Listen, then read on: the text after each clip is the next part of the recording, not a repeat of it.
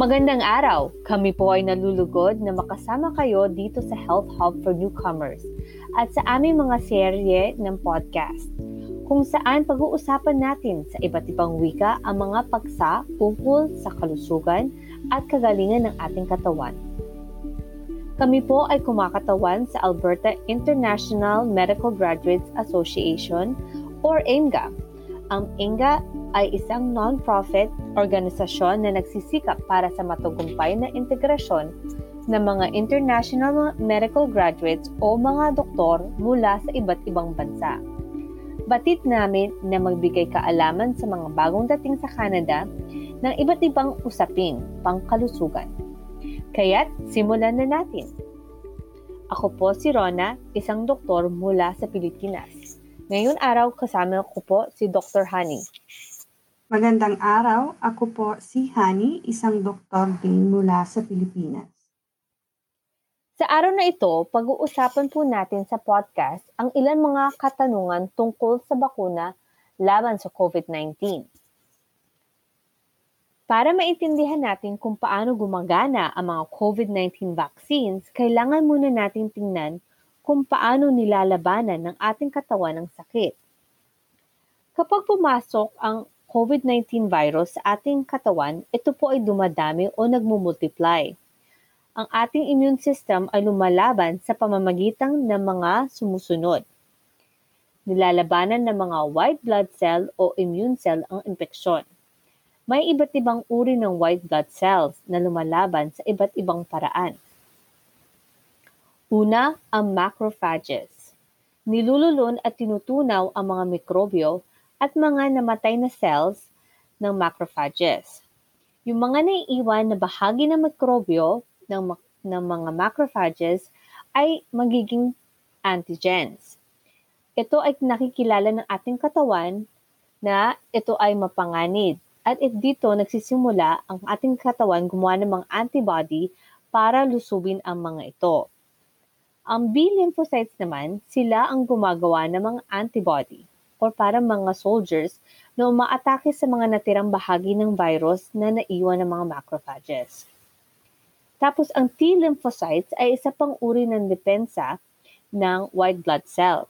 Inaatake nila ang mga cells sa ating katawan na na-infected na ng virus. So sa unang pagkakataon na ma-infect ang isang tao ng COVID-19 virus, maaaring abutin ng ilang araw o linggo bago makagawa at magamit ang depensa ng katawan para malabanan at makarecover sa infeksyon.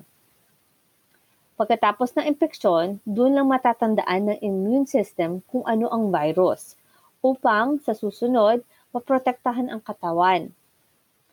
Ang mga T lymphocytes sa katawan na tinatawag na memory cells na kayang umaksyon agad kung muling makatagpo ng katawan ang kaparehong virus. Kapag natukoy ang mga pamilyar na antigens, gagawa na ng katawan ng mga antibodies para atakihin ang mga ito. Sa ngayon, pinag-aaralan pa ng mga eksperto kung gaano katagal kayang protektahan ng mga memory cell ang isang tao laban sa COVID-19 na virus.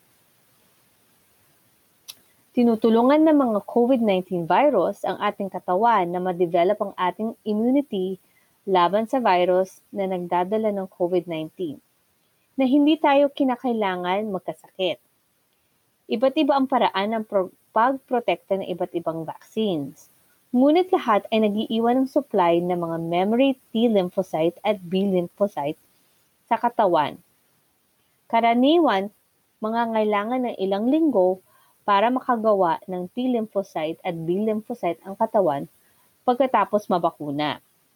Kung kaya't, posible pa rin ma-infect ang isang tao ng COVID-19 virus kung ilang araw pa lang ang lumipas pagka-bakuna.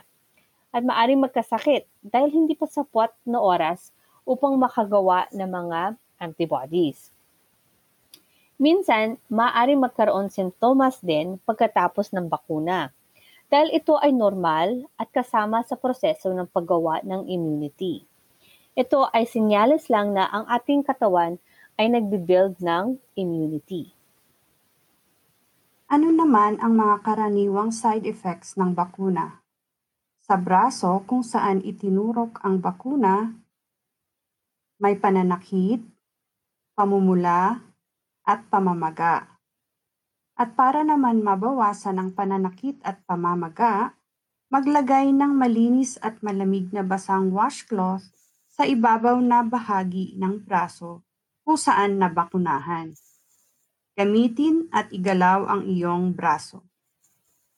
Sa buong katawan, maaring magkaroon ng pagkapagod, pananakit ng ulo, pananakit ng kalamnan, panlalamig, lagnat, o pagduduwal. Para maginhawaan sa lagnat, uminom ng madaming tubig at magsuot ng manipis na damit. Kailan naman tatawag sa doktor? Kadalasan ay may pananakit ng katawan o lagnat. Ito ay tanda na ang iyong katawan ay gumagawa ng proteksyon o panlaban sa sakit. Tumawag sa iyong doktor o healthcare provider o 811 kung mayroon ang anuman sa mga sumusunod. Una, ang pamumula o pananakit sa bahagi ng braso na nabakunahan ay lumala makalipas ang 24 na oras o 24 hours. Pangalawa, kung ang mga side effects ay nakakabahala sa iyo o hindi nawawala makalipas ang ilang araw. Ngayon naman, tingnan natin ang mga bakuna na available. Ang mga bakuna ay inaprubahan na ng Canada at ang 4 dito ay ating pag-uusapan. Una, ang Pfizer-BioNTech COVID-19 Vaccine. Ang Pfizer-BioNTech vaccine, ito ay may 95% effectivity or efficacy sa pagpigil ng COVID-19 na impeksyon. Ito ay para sa mga taong 16 years old pataas. Ayon sa datos ng Pfizer na naipublish noong December 2020, ang Pfizer-BioNTech vaccine ay halos 52% epektibo pagkatapos ng unang dose. Ang vaccine ito nangangailangan ng 2 dose. Ang Moderna COVID-19 vaccine, ito naman ay may 94% effective sa pagpigil ng COVID-19 na impeksyon. Ito naman ay para sa mga taong 18 years old pataas at kailangan nito ng 2 din na dose. Maaaring magbigay ng 80% proteksyon pagkatapos ng 1 dose. Ang Johnson & Johnson COVID-19 vaccine ito ay may datos na 66% epektibo sa pagpigil ng COVID-19 infeksyon. Meron siyang 85% datos na epektibo sa pagpigil ng malubhang sakit kaugnay ng COVID-19 virus na 28 days pagkatapos ng bakuna. Tapos, yung AstraZeneca COVID-19 vaccine, ito ay may 70% efficacy sa pagpigil ng COVID-19 virus na magbigay ng impeksyon. Ito ay para sa mga taong 18 years old at pataas. At ito, kailangan din ng 2 dose. Ang bakunang ito ay maaaring magbigay ng 64.1% na proteksyon pagkatapos ng 1 dose. Ang alinmang bakuna ay mas mainam kaysa sa walang bakuna laban sa COVID-19. Sa ngayon, may mahigit 150 na potensyal na COVID-19 vaccine na ang nasa iba't ibang phase ng pagdevelop sa buong mundo. At kinikilala ang Canada sa buong mundo para sa mataas na pamantayan para sa pagsusuri, pag-apruba, at mga sistema ng pagsubaybay sa bakuna. Ang mga bakuna lamang na ligtas at mabisa ang maaaprubahan para magamit sa Canada. Inilalabas ang mga bakuna para matugunan ang pangangailangan at habang pinag-aaralan pa rin ng mga scientists at mananaliksik ang tungkol sa sakit at mga bakuna. Maaga pa para sabihin na ang anumang partikular na bakuna ay nakahihigit sa isa batay sa kasalukuyang data. Mahalagang tandaan na inihayag ng Alberta Health na papahabain ng Alberta ang panahon na pagitan ng una at pangalawang dose ng COVID-19 vaccine na may layuning mabigyan ng unang dose ang lahat ng 18-year-old na gulang at pataas sa Alberta sa pagtatapos ng June. Simula noong March 10, ang lahat ng kasalukuyang COVID-19 vaccine na naapruba ng Health Canada ay ibibigay sa mga Albertan sa 4 na buwan na pagitan ng una at pangalawang dose. Ito ay nakahanay sa kasalukuyang mga rekomendasyon ng National Advisory Committee on Immunization. Ang sinumang nag-book ng kanilang pagbabakuna bago ang March 10 ay mababakunahan sa loob ng 42-day window. Ang lahat ng mga booking na naginawa pagkalipas ng March 10 ay nasa 16-week protocol. Ngayon may katanungan na kung nag-test ng positive sa COVID-19, kailangan pa ba na magpabakuna? Oo, dapat pa rin din magpabakuna kahit na nagkaroon na ng COVID-19. Kahit na gumaling na mula sa impeksyon ng COVID-19, maaari pa din bagamat bihira na muling ma-infect ng virus. Ito ay dahil hindi pa alam ng mga eksperto kung gaano katagal protektado ang katawan pagkatapos gumaling mula sa COVID-19. Ano naman ang mga iba't ibang klase o uri ng COVID-19 vaccine? Ang una ay ang mRNA vaccines katulad ng Pfizer, BioNTech at Moderna. Ang ibig sabihin ng M sa mRNA ay messenger.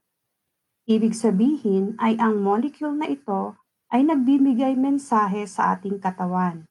Dala nito ang replika o kopya ng spike protein na kahalintulad ng nasa COVID-19 virus. Tinuturuan nito ang ating katawan upang labanan ang spike protein sa pamamagitan ng paggawa ng antibodies. Upang sa gayon, kapag ang virus na mismo ang umatake sa katawan, ay mayroon na itong antibodies na panlaban. Ang pangalawa ay ang tinatawag nating vector-based vaccine, tulad ng AstraZeneca at Johnson & Johnson. Sa halip na mRNA ang gamit ay isang adenovirus ang ginagamit bilang messenger. Ang adenovirus ay isang klase ng virus na matagal nang ginagamit sa iba't ibang vaccine. Ang isang halimbawa nito ay ang virus na nagdudulot ng common colds o sipon. Dala ng adenovirus ang replika ng spike protein na matatagpuan sa COVID-19 virus. At ito ang magti-trigger sa ating immune system na gumawa ng antibodies panlaban sa spike protein. At kapag ang mismong COVID-19 virus na ang aatake sa ating katawan, ay mayroon na tayong antibodies na lalaban dito. Sana po ay nabigyang liwanag namin ang inyong mga agam-agam tungkol sa COVID-19 vaccine. Ipagpapatuloy po natin ang pag-uusap tungkol sa COVID-19 sa susunod pang mga podcast at tutugunan po natin ang inyong mga katanungan. Salamat po sa pagsama sa amin. Manatiling ligtas.